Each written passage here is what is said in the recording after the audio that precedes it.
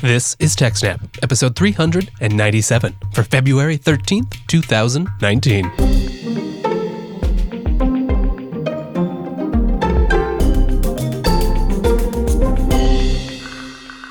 Hello, and welcome to TechSnap, Jupiter Broadcasting's Systems, Network, and Administration podcast. My name is Wes, and I'm very pleased to be joined once again by the master of IP tables, Mr. Jim Salter. Welcome to the show, Jim. What's up?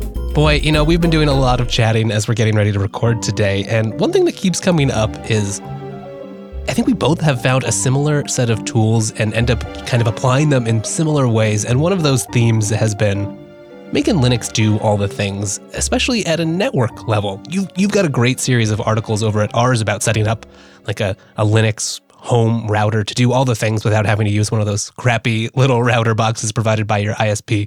And I've got something similar implemented. Yeah, but I need to update those articles because, at the time that I wrote them, everything was very, very bare bones. And the one piece of the puzzle that was still missing was QoS. When you've got your BitTorrent section going and, you're seeding a ton of Linux ISOs or, whatever, and you're saturating your pipe up and down, it doesn't matter how great your router is if you don't have any QoS. Everything sucks. You've got SSH sessions open and, you're typing and waiting for the actual characters to show up, or just, you're clicking links in web pages and taking forever things to open, or every once in a while, it just doesn't, and you have to hit refresh and you're just like, ah. Yeah, it sits there stalled. You're wondering like, what's going on? I'm paying for nice internet. Exactly. And, to some degree, a lot of people have problems with that. I mentioned BitTorrent specifically. People never tune their BitTorrent client, and it's always just way too aggressive for, what their pipe and their hardware can actually manage. But, even when you've tuned your BitTorrent client to the point where, it will make use of the resources that you have and no other resources, the problem is just that, when you've got 500 different TCP sessions open, yeah, it works, but without QoS, what ends up happening is even though everything technically isn't overloaded, your one little download session that you're wanting to do on your browser is not competing with one, BitTorrent TCP session. It's competing with 500 of the freaking things. So it's terrible. Yeah, exactly, right? We live in a world where not only do you have a whole bunch of different devices connected to your network trying to initiate connections, but even just on your laptop, let's say, you're making all kinds of connections, and by default, it's just kind of the Wild West. There's no way to know that, okay, well, maybe the request to Dropbox from the user's system should be more important than just the nightly backup that's happening. Yeah, absolutely. And it's kind of a shame that some of this stuff, at least, isn't just, built into Linux automatically. Like, this is the year 2019. It kind of feels like your own workstation at least should be aware that, your SSH session needs lower latency than, the browser that you have open on the same box. But A, that's not the case. And B, even if it were, there's nothing that your machine can do about the browsing session on somebody else's machine in your house versus your own SSH session. So at that point, you really have to have it on the router. Let's talk about that a little more, because we haven't yet defined exactly what we're talking about with QoS, quality of service. Quality of service, yeah. So, your basic things on quality of service is you've only got so much network to go around, and you need to divvy it up fairly, or maybe even unfairly, but the way you want it divvied up between the various things that might be going on your network, whether it's browsing or checking email or, remote desktop, SSH, whatever. And what makes it even more complicated is that these different applications, they need to be prioritized in different ways. You want your browser session, the interactive stuff, you want it to happen quickly. You want low latency. You want to click a link and have the new page happen. But when you're downloading a big file, you don't really care about latency. What you need is as much throughput as you can manage. And then when you've got SSH or RDP, well, latency is absolutely critical there because you want to move your mouse and actually have it move on the other end when you're doing a remote desktop, or, you want to be able to type a command in your shell and have it actually do something now and not just, sit there hitching and glitching like it's 1978 and you're on a 110 baud teletype. Okay, so without any of that, what does a network look like? Is this just first come, first serve for everyone? Yeah. This can be a little bit different from router to router, but for the most part, it kind of does its best but your router, unless somebody has set up some kind of QoS on it, it doesn't really just natively understand how much bandwidth it has to work with on the upstream end for one thing. So it's not just going to automatically say, well, I need to shape everything to fit in a 100 meg download pipe and a 10 meg upload pipe, for instance. It's just going to kind of be handling everything, like you said, sort of first come, first serve. For the most part, they're pretty good about trying to divvy up bandwidth equally between sessions or processes. But like I said, when you've got a protocol that is opening lots and lots and lots of sessions for what effectively is one action, it'll kind of drown your network. If you remember back in the day, like in the early to mid 2000s, downloaders were really popular, like a plugin that you would put in your browser that would, automatically download a file from a remote site, and it would try to download it with, 4, 8, 12, parallel processes with the idea that things would go faster that way. Well, the reason it would go faster is because if you have 4 processes, you're getting allocated 4 times as much resources on that remote server as if you were only using 1. You're basically cheating everybody else, but that was why it worked. Sure, it's sort of an unfair way, knowing that most things on the edge will just wait evenly across every single connection session. As you're talking about, then you just want more of those sessions. Yeah, it was really just exploiting the weakness of the system. You're like, okay, great. So, everybody, it's fair to everybody that's downloading. So let me be 4 somebodies now. And this is a concept that's been around for a while, right? So this is something that already exists in circuit switched networks or cell phone stuff, 3G, those sorts of systems. And then there's been multiple attempts in the packet switched world. Of course, for bigger things, for VPN's connection between sites, there's often stuff like MPLS. But what we're talking about today is using the Linux kernel to accomplish a lot of this stuff. Yeah, and we should mention that some of the consumer routers will offer, at least they'll claim to offer QoS, and it will look pretty, and you can tell it, oh, well, I want you to prioritize stuff from this machine, or sometimes you can even tell it, I want to prioritize, things that are this protocol and this port. The problem is that for the most part, most of those consumer routers that offer QoS, it just does not work, unfortunately. It looks easy to use, it looks like exactly what you want, but when you actually test it, it all falls apart. Yeah, it is kind of a shame. And unfortunately, between that and sort of the inherent, if not difficulty, perhaps obscurity of some of the command line tools available to do QoS on Linux, and we can talk about that a little bit more, it's just a system that hasn't seen much use, despite all the advantages you're talking about. Stuff like making sure SSH always connects, even if you're having a whole bunch of other bandwidth on the system, or make sure that just each of your users always gets a fair share of the system and that one can't monopolize it. And yeah, the command line stuff is just absolutely brutal. The Linux kernel is capable of doing this stuff, and we have the tools to manipulate. We've had the tools to manipulate it for a long time, but they are just incredibly arcane. I usually fear no command line tool, but when I started having issues where I'm like, I want to be able to just max out my download pipe and my upload pipe with BitTorrent, but I also want my SSH sessions to be responsive.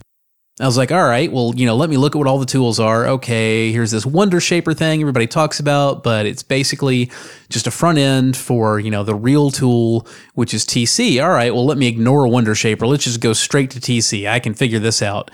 And, 3 hours later, I'm like, okay, I probably could figure this out, but man, I really don't want to. Let's look at the Wondershaper thing. So then you look at Wondershaper, and it just goes way too far in the wrong direction. It is incredibly stupid and simplistic, and it's also effectively unmaintained, and you really shouldn't be using it anymore. And this was an issue that I had trying to use TC directly as well. It can be surprisingly difficult to undo what you've done. Like whether you're using TC directly or whether you're using the little Wondershaper shell script, once you've applied a profile, it can be surprisingly difficult to just unapply it and make everything normal again without just giving up and rebooting your machine. So that was really frustrating. I finally did find what I was looking for, and what I was looking for was it was a suite called FireQoS. And FireQoS, the one thing it does have in common with Wondershaper is it's really just a front end to TC. But where everything changes is that FireQoS will let you get absolutely as granular as you want to. If you very specifically want to say, well, I want to make sure I've got at least a quarter of my pipe available for SSH sessions, and I want them to have the highest IO priority for lowest latency, you can do that. If you want to do the same thing for some arbitrary custom service you're running on some arbitrary custom port, you can do that too. It's funny looking at the man page for TC, also known as traffic control, which is a part of the IP Route 2 suite of tools on Linux. It goes into some of the theory of how this works with all sorts of different queues that can have different mechanisms employed, and you end up building this rich tree, this hierarchy of different connections that are all pulling and making it all work. That's incredibly complicated, and it doesn't provide any guidance about how to do this. So I can see why you wouldn't want to actually use this in any real world scenario. Looking at FireQoS, it sort of describes itself as a traffic shaping helper, a simple language to express traffic shaping. So how is this different than just using TC at the command line? Well, using TC at the command line is like, you ask a friend, hey, my battery's running low on my phone. Where can I plug it in? And he says, well, first you get your EE degree. It's really that complex. I honestly can't tell you what it's like to build a working TC profile because I haven't done it. I have flailed around and failed. But FireQoS, on the other hand, when I started out with it, it wasn't in anybody's repositories yet. But it was pretty easy to just, clone it and compile it and install from there. Now you can just install it direct from Ubuntu or Debian repos, or I believe Fedora and most of the major ones. So you're an apt install away. And one of the other things that I truly, truly loved about FireQoS is, like you mentioned with TC. You try to dive into it, and there's just nothing in the way of working basic examples you can start from and build on. FireQoS, on the other hand, there was almost nothing I needed to do to the just initial default, that's right there on the, in the wiki at their Git project. It's beautiful. It shows you how to define the interface. It shows you, you've got a working example, not just with, a couple of just random, okay, well, here's a couple of things here. But the basic example conf file, it's actually got classes defined for chat, VPNs, interactive, sends and acts, everything. There's very little modification you really need to even do to it. Wow, yeah, that's kind of the way tools should be. Give me a real easy starting point. Yeah, a huge man page can be helpful, but I got to learn the thing first. Yeah, and so when I started out, the one thing that the default script was missing when I started several years ago was the send acts class that I mentioned. So that's literally referring to TCP send packets and TCP ACK packets. The packets that you use to establish a TCP session.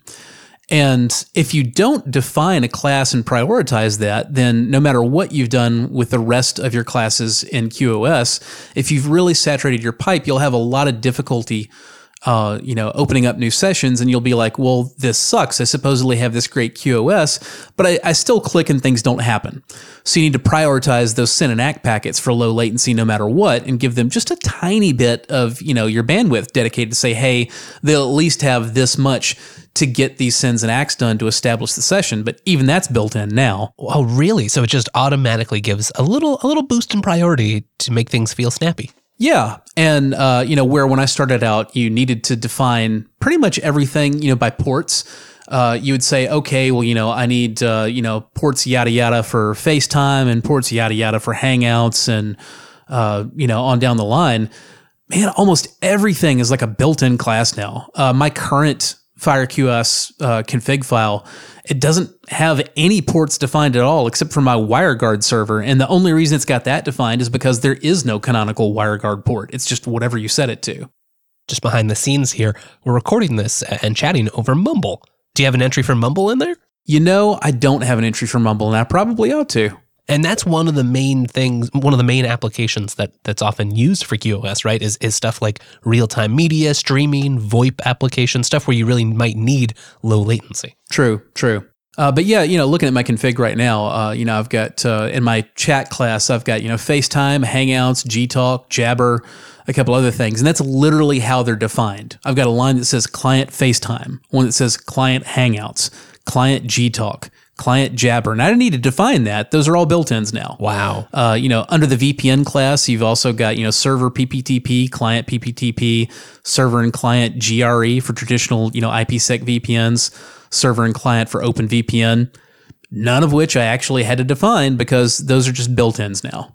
That might feel like a small thing. You know, I'm certainly familiar with having to go discover what services or hope someone else has and documented it on the web and be like, okay, here's the ports I can use for this obscure thing. But it saves you so much donkey work, man. Yeah, and especially for like new users who are a little out of their depth maybe, or just getting started trying to be a little more actively involved in managing their network. That's awesome. That's so declarative. It's expressing exactly what you want. You know, like I want Hangouts to work. Great. Well, and you know what? I mean, even if you are a 20-year senior sysadmin, it's still freaking great because it's stuff that you don't have to wade through in the config. You're just like, here it is. It's a built-in. It's human readable. It works. I mean, don't get me wrong. I can make a really nice human readable, config file without all this stuff because, it supports comments. You just carefully comment everything. Oh, this is this protocol and this range. And then you do the actual config underneath it. But it's still just extra stuff you have to wade through. Not even having to deal with all that at all, it's pretty sweet, especially given that you can still define your completely custom classes, however you need to, whether it's by protocol. The newest versions of FireQoS, if you're running it, on your individual workstation, you can even track it by process ID, CPU PID, which is great for dynamic stuff like BitTorrent. But point is, you can do anything as custom as you want, but almost everything, you just don't need to. It's already there. Okay, so that's already starting to answer this question. But when I was sort of coming up, when I was first learning, QoS sort of felt like something, okay, well, maybe the network engineer handles that on all the fancy network appliances that exist and make sure production, is doing the right stuff and carefully tune and tweak things. And it just wasn't anything I was concerned with at home. Mostly stuff worked, and I just didn't, it wasn't worth the time to dive into it at the time. Is it really worth it at home? Have you noticed a difference if you didn't tune QoS? Oh my God, yes. It is so worth it. I mean, that's literally the reason that I started doing this is because I needed it. I have enough work day to day that I'm not usually really big into fixing problems that aren't actually problems to begin with. But that was literally my issue. I don't do as much BitTorrenting as I used to, but for a while there, I was, doing a lot of really heavy BitTorrent, both seeding and peering. And, it would have a very noticeable impact, on the network. And I got really sick of, feeling like, do I have to actually pause this session, while I need to SSH into this other server so I won't be annoyed? Or, do I have to constantly go into my, uTorrent configs and, tweak what the limits are, not just once or twice to get it to my network, but like, I need to have different settings for whether I'm using the system or not. And, then it's also, it's not just me. It's not just my BitTorrenting. If I have literally got all three kids individually streaming crap on their tablets and my wife, doing something else and then me doing something else again, well, that alone can have a significant impact. Anybody who has roommates has seen this. Everybody's home after work and all of a sudden the internet connection kind of sucks. And you're just kind of grumbling like, well, it doesn't have to be that way. QoS is what fixes that. With FireQoS deployed and all my configs set up, and really, like I said, with very little modification from, just the default examples that you see on GitHub, it's perfect. I don't have any problems like that anymore, period. Unless you want to, get into Wi-Fi, you can have some Wi-Fi airtime issues that can't really be solved with QoS that isn't directly tied into, the 802.11ac stack itself, which that's coming, by the way. The AF10K drivers can manage that. But yeah, if you're actually plugged into the network, there are no network problems anymore. Internet quality is always either perfect or Spectrum is down and we're waiting for them to fix their crap. Right. It's as good as the upstream can give you. And we'll have all this linked and we'll have examples and all that. But just looking through some of the examples that you linked to me, all right, you're like interface, ETH0. And then you say, all right, here it's balanced, just Ethernet, and set the rate at, let's say you have a 50 megabit connection. And then the example just goes by and says like, okay, match ICMP packets, match DNS, and then make sure it has a commitment of one megabit, or match SSH packets and make sure that always gets 2 megabits of my bandwidth. Yeah, or by percentage. It's just so, like, that is so simple, and it's exactly what I would want, right? You just kind of express your intention, and then it figures out all the complicated commands to set that up in a fair way and make it all work in the kernel. Yep. And we should be clear too, you talked a little bit about kind of the like setup and teardown. This isn't some daemon that like sits and runs and has overhead. It's basically just compiling to TC calls and talking to the kernel, right? Yeah. And, for those who aren't familiar, TC is not a program that runs in the background. It's just a command line interface to basically tweak settings in the kernel. I mean, the kernel is doing all this stuff, whether you've set up QoS or not. It's just doing it really, really badly if you haven't. So, you're basically just tweaking, settings in the Linux kernel that you're running all the time anyway. Offline, you and I had been talking about some of the benefits here, and you actually did a little bit of a test. Could you tell us about some of those results? Because you tore down your setup, you disabled everything, and experienced life before QoS. Yeah, absolutely. So there's a pretty easy way to test for whether you're having problems with this kind of thing or not. If you haven't heard the term buffer bloat, you probably should have. Any hardcore gaming types out here are probably super familiar with it because gamers like to gripe about buffer bloat and latency a lot. There's a site, bufferbloat.net, that can explain what buffer bloat is. But basically, it's the exact same thing we've been talking about here before, but it goes into a little bit more detail. So your router can accept way too much data into its transmit and receive buffers, and it's just waiting for a chance to actually do anything with that data. And any new requests, any new sessions that you want to open, any new data that you want to send is just sitting in a queue behind, all this stuff that's been packed into the buffer. And so it adds a lot of latency. Most internet speed tests, they won't help you diagnose that, but there's one that does a really great job of it. It's at dslreports.com. If you go to dslreports.com/speed test, it will not only give you the usual, this is your upload speed and this is your download speed. It will run buffer bloat tests, and it will let you know how much additional latency you're going to experience when your network's under load. So, when I'm running my homebrew Ubuntu router without any QoS, let me take a look here at my prior results. I see 116 megabits down, 11.3 megabits up, but my buffer bloat rating is a D with up to 180 milliseconds of latency injected. And that brings the overall quality rating that DSLreports.com gives for your internet connection, brings it all the way down to a C. Ouch. By comparison, when I start FireQoS again and run the exact same test, now I see 95 megabits down, I see 9.3 megabits up, and you're like, okay, well, that's a little bit less speed. I don't like that, except now you're seeing grade A+, A+, A+, with 8 milliseconds of maximum injected latency when the network is under the heaviest possible load. And it's worth noting that that's actually worse results than you really get out of things that you're doing that you've tuned your QoS for, because all this stuff is happening inside a single class. It's all happening inside the surfing class that, handles the standard old port 80, port 443 things that are happening inside your browser. If this is really measuring what you were doing with your gaming stuff, if you're into this stuff enough and you've actually defined a class like for your League of Legends or whatever it is that you're doing that you really care about, you wouldn't even be seeing that much added latency because you would have prioritized that higher. If you think about it, a lot of the technologies that we're doing, especially for stuff like TCP, the state machines in there, the tuning, that was all developed kind of a long time ago. And some of it's been updated. We've been trying to figure it out. But by default, the defaults just aren't the best they could be. And FireQoS can make that something you can easily tune so you know that you always can take the best advantage of your network. Absolutely. And it's like a lot of things. When you do get into tuning that, you really should know what you're tuning for. A lot of people's immediate reaction is, I want the biggest number I can see. I want to see the biggest number of megabits, and that's just wrong. Very, very few people are really, really unhappy about that number. What you get unhappy about is latency.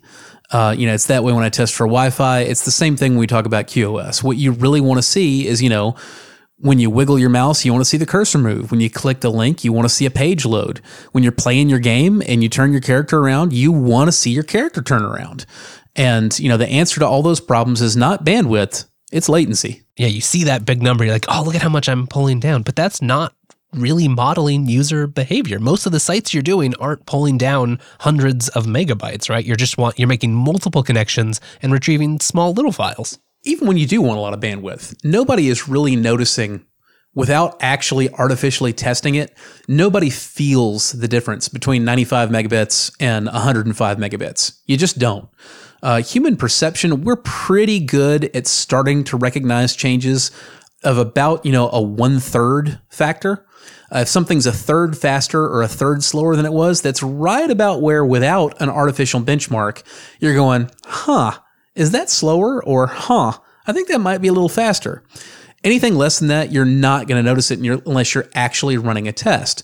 So the difference between the maximum bandwidth you can possibly get, without any QoS that's reserving any of it for this traffic shaping, it's just not something you'll feel. On the other hand, the difference between, 5 or 6 milliseconds of latency and, 500, yeah, you're going to feel that. Have you encountered any major difficulties in getting this set up? Are there places that you wouldn't deploy it? Do you use it on servers that you set up, for instance? I have not used it. I don't really deploy it on individual workstations or servers so much. I absolutely would if I had servers, like internet deployed servers that were doing a whole bunch of different services. I would absolutely set something up like FireQoS to, prioritize, DNS over, HTTP service. But in practice, I don't really mix those kind of things up anymore because we're in the era of extremely cheap VMs. And rather than try to, stuff everything on a single server in the bottle these days, I'm like, at $5 a month, we got one VM that does DNS and we've got another one that does HTTP. So there's not really a whole lot of need for it so much. I see. You've partitioned at a lower layer already. It's really inside the local network level where you've got a lot more competition for resources than you've got the actual resource to feed. It would certainly be interesting to set up a FireQoS profile on, like a VM at Linode that's doing, web service and see, hey, can I get better Apache Bench results out of this thing with FireQoS running? But I haven't really felt the need to do that so far because, basically I've got gigabit WAN there. I absolutely do not have gigabit on the local network. So where you really want the FireQoS stuff is where you've got a lot of congestion and you've got competition for a scarce resource. I'm already thinking of ways I could use this. And one of the nice things about it, right, you might have a router that has this built in or using some fancy appliance, but the fact that it's an easy to install, generally available thing that you can just use with a Linux system means I can also set it up on my laptop. So maybe I'm traveling, I'm in a hotel room, we're trying to record a TechSnap. I can make sure that my mobile connection to you is prioritized, even, if I also have to do some stuff in the background, like pull down a new link you sent me that you want to discuss. Oh, absolutely. It is great for that. You can totally prioritize your interactive stuff where, you can have, your YouTube or, the audio you're streaming or whatever, on another channel, and it's not going to interfere. But, honestly, the more you asked me that question about the server and the more I kept talking about it, the more I kept feeling like I'm an idiot and I really need to start testing that and work on that because, that has totally got to help with the experience when your web server is getting slammed. If you've got, QoS tuned to the actual pipe you've got available typically from your hosting provider. That's another aspect then, and maybe that can lead us to some more discussion about the other tools that are around FireQoS, but you can really tell that the people working on it and designing it are using it in production systems because it's generally pretty robust. It pairs well with stuff like configuration management. So if you were designing different FireQoS profiles for different types of servers, easy peasy. It's a text file and a service that you enable, and you're done. I can't say often enough how much a thing of beauty that configuration is, or the fact that the default config is actually useful and usable pretty much everywhere. That's not something I say about many projects. No, not at all. And that's one of the things that led me to use sort of the sister project, which is Firehole. And that's a similar project, but is a general sort of IP tables superset. It's a language to describe firewalls that then compiles down to IP tables commands in very much the same way that FireQoS becomes TC. Fire in the hole. Yeah, and it's made by some of the very same people, and the language I find also pretty similar. So you can do stuff where you basically just say, here's a route, let's say from your local network to the internet, and then you can say what sorts of clients and servers that you support, and the language is basically the same as Fire QoS. You have stuff like interfaces, you have clients, you have servers. That's about it. And it makes it really simple to have a nice secure default policy because it's deny everything right out of the gate. And then you allow what you want. So you might say like, okay, we'll allow all client requests out from the LAN and block everything coming in because we're not hosting any services. Or with like just one line, you can say, here's the server that's running my SSH Bastion host and allow that through the firewall. Yeah, I got to admit, I never got into Firehall because I had already figured out all the difficult things with IP tables by the time I became aware of it. But the basics of IP tables are pretty basic. But once you start getting into things like needing hairpin NAT rules to make, port forward work, whether you're inside the network or out of it, yeah, looking at Firehall's language and being able to accomplish that in one rule instead of 3 different rules in 3 different sections of the config might be pretty sweet. That's a great point. I think you should still understand fundamentally how IP tables works. And actually, Firehall can be kind of a nice way to do that because it's got an interactive explain functionality where you can enter Firehall commands and then it'll like print out exactly what it's compiling to in IP tables world. So you can sort of see exactly what it's doing for any test. You can do it without actually applying the system. They've really thought through what it might actually look like to use this in production and try to use it on your network. I also really like that unlike some other languages, it makes it really simple to do things from both sides. So you can say like, let me ping everyone, but don't let people ping me. So the stateful stuff is very easy to express as well, which is pretty nice. And it makes it trivial to extend. So like you were talking about with Fire QoS, there are a lot of defaults. There's a lot of common protocols and ports already defined. But if you need to define more, it's basically Bash-like, so you can easily extend it, and you can basically just, with 1 or 2 lines say, here's my custom service. It runs on this port. It uses TCP. Maybe it's 3 ports and a UDP port. It doesn't really matter. It's all just the same. You list what those are, and then you have full support. Cool. So let's talk NetData. That is the third excellent tool from the folks who brought you Firehall. And I'm never quite sure, like, am I supposed to say Firehall or Firehole? It's spelled, Fire HOL. So whatever you want to call it, they made Firehall and they made Fire QoS, which is fantastic. They also made a simple web-based monitoring application called NetData that I use pretty frequently. If you've ever used Munin, NetData looks like the prettiest version of Munin with every last plugin you ever could have thought about, but it's much lower rate. The sampling is much more frequent. And unlike Munin, it doesn't really do, historical reporting. Everything is, it's based on the idea of looking at what your system is doing in real time. So while you can adjust how much data it keeps upwards, by default, it only keeps an hour worth of data. And you just kind of watch it flowing by in real time in your browser.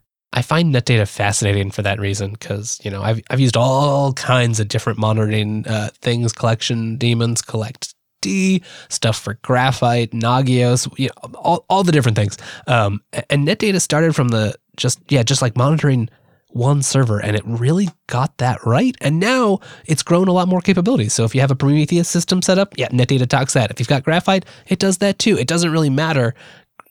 NetData is so easy to extend, and you can make it talk to whatever system you need. Absolutely.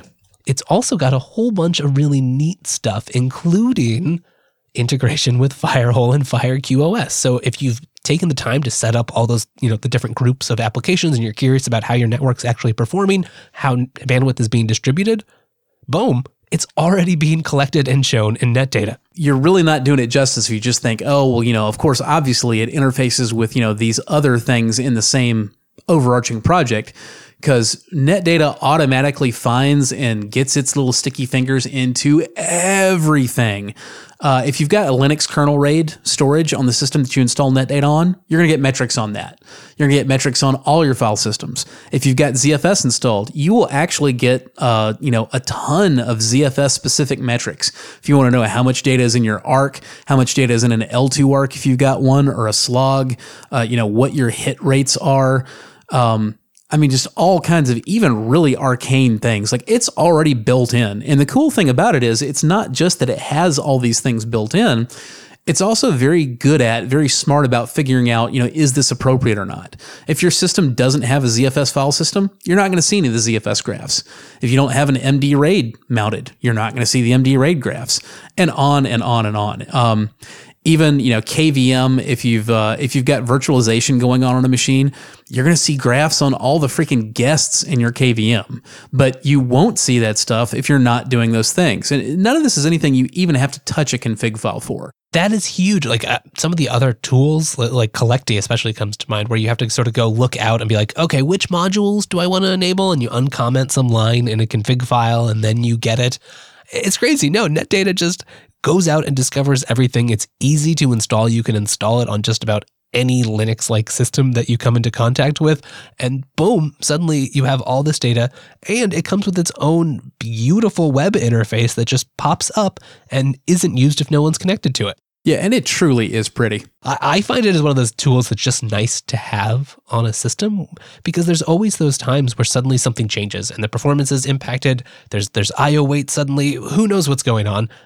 When you have a NetData dashboard that you can immediately hop to and you don't have any lag waiting for it to get aggregated with the metrics from the 10 other servers in that class, you can just see that system immediately. And because you do have a little bit of history there, you can scroll back and see what changed. Was there a new process that got started? Did a new user log in? What's actually happening in real time? We just talked about a lot of great stuff about NetData, and it really is great. One tiny little problem is the installation is easy, but that's if you use their installation script, which is smart enough to work on just about any system I've ever tried it on. But if you wanted just a package for your repo, they haven't usually had those. They do say in their current documentation they're working on having that. So you might find some third-party stuff. It's not always top quality, but they do have manual installation. They have an automatic installer. They also have a Docker container, and I just noticed a pre-built static binary. So give one of those a shot as well, and maybe stay away from third-party systems. Okay, well, now that you've got everything all set up right on your local machine, what are all the goodies it found for you? All the things. I'm looking at ZFS file system. I'm looking at firewall. I'm looking at network, IPv4 and 6. I'm looking at, of course, CPU, memory, and disk. Everything is split down into C groups. I got systemd services. Really cool. I've got automatic monitoring of the virtual machines that I've got running under KVM. I have a Unify server that manages my Ubiquiti access points, and it picked that up immediately. Just for grins, I started up a Windows 2016 virtual machine as well. And that didn't pop up immediately inside NetData, but all I had to do is refresh the tab and boom, there it is.